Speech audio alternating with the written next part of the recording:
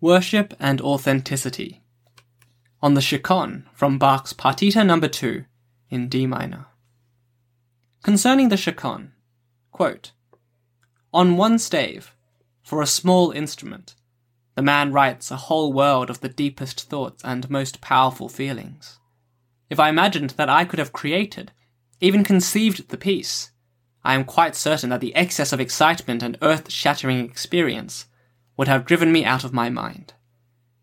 If one doesn't have the greatest violinist around, then it is well the most beautiful pleasure to simply listen to its sound in one's mind." End quote.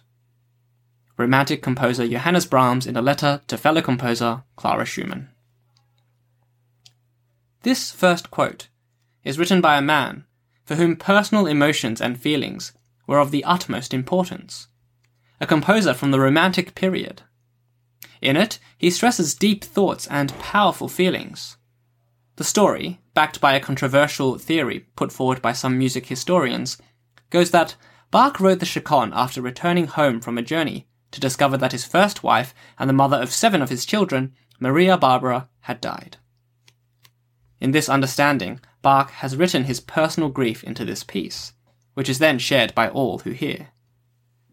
But the apparent problem with this theory is that, quote, "there is no evidence that Bach himself considered the Chaconne to encode an entire vista of the universe, or to sound out his own emotional depths. Such romantic notions would never have occurred to a court composer who had trained in the late 1600s as a Lutheran town organist. Creating art then and there was not an act of personal expression, but one of civic or religious service. Of course, emotions could be depicted and messages delivered, but musicians of Bach's generation did not need to feel an emotion in order to depict it. It was the next generation, beginning with Bach's own son Carl Philipp Emanuel, who began to demand that a musician express emotions in a way we would call authentic." End quote. Michael Markham in the LA Review of Books. The implication in this pushback, whether or not Markham intended it, seems to be as follows. If Bach wrote his personal grief into the Chaconne, then Bach wrote with authenticity and personal expression. But Bach came from a time where musicians did not write with authenticity and personal expression, but for civic or religious service, duty and worship. Therefore, Bach could not have written his personal grief into the Chaconne, because he did not write with authenticity and personal expression, because he wrote for civic or religious service. What caught my attention within this implication was the implicit dichotomy that if one does something in and for duty and worship, then one is not doing it with authenticity and personal expression. Whether or not my comments are true about this specific instance of certain persons' interpretation of Bach is besides the point. What is true is that people today often live with this perspective and mentality. Quote, "The Chaconne was divided into 3 large sections. The dark and brooding outer sections flanked a hymn-like inner one that evoked peace, gratitude, and optimism. Was it far-fetched to think that Bach, a devout Christian, might have offered the Chaconne as an expression of the Holy Trinity, its bedrock spiritual principle? The first section, in D minor, would represent the Father, the next, in D major, the Son, and the final section, in D minor, the Holy Spirit. This line of thought intrigued me, even though I was on shaky footing as a secular Jew with only the flimsiest knowledge of Christianity. The more I looked, however, the more threes I found. The Chaconne's basic building block was a 3-beat bar. The initial theme appeared 3 times, at the beginning, the middle, and the end. And then there were those evocative 3-note groups that appeared over and over again.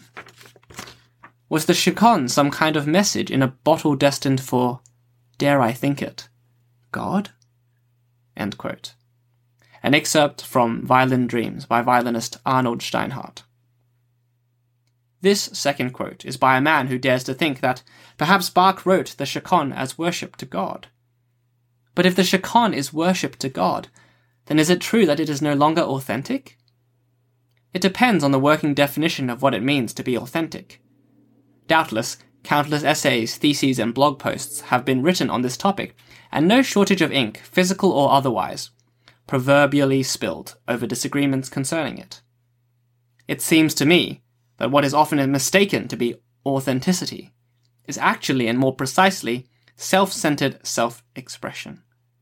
By self-centered, I don't mean the usual meaning of selfish or greedy, but rather the literal sense of the self being in the center, of the I being of the highest importance, and of my world being about me, egocentrism.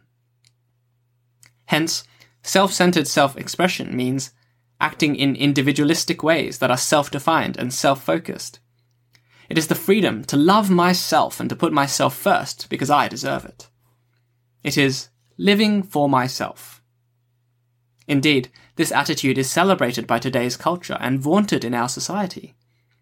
If we use this misdefinition, then it is indeed true that worship and authenticity are at odds. For worship means being other-centered and other-defined.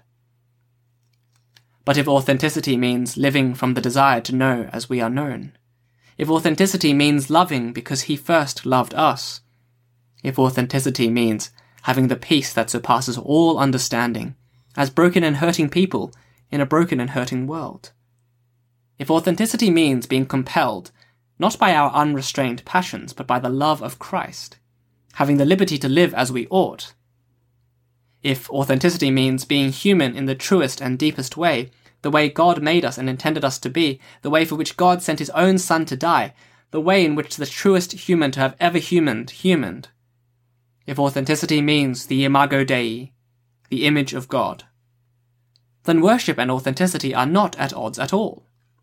In fact, worship is only true when we are authentic, and we are only truly authentic when we live in worship. There are two stories associated to Bach's deathbed. His last words were to his second wife, Anna Magdalena, "Don't cry for me, for I go where music is born." Or so the first story goes. There is a romantic and emotional evocation about these words. One can almost imagine that music here should have a capital M. Though this unverifiable saying is touching, I find myself even more moved by what we do know to be true. Bach's final work, which he did as he lay dying in his deathbed, was on a chorale prelude titled Vor deinen Thron tret ich hermit. Before your throne I now appear.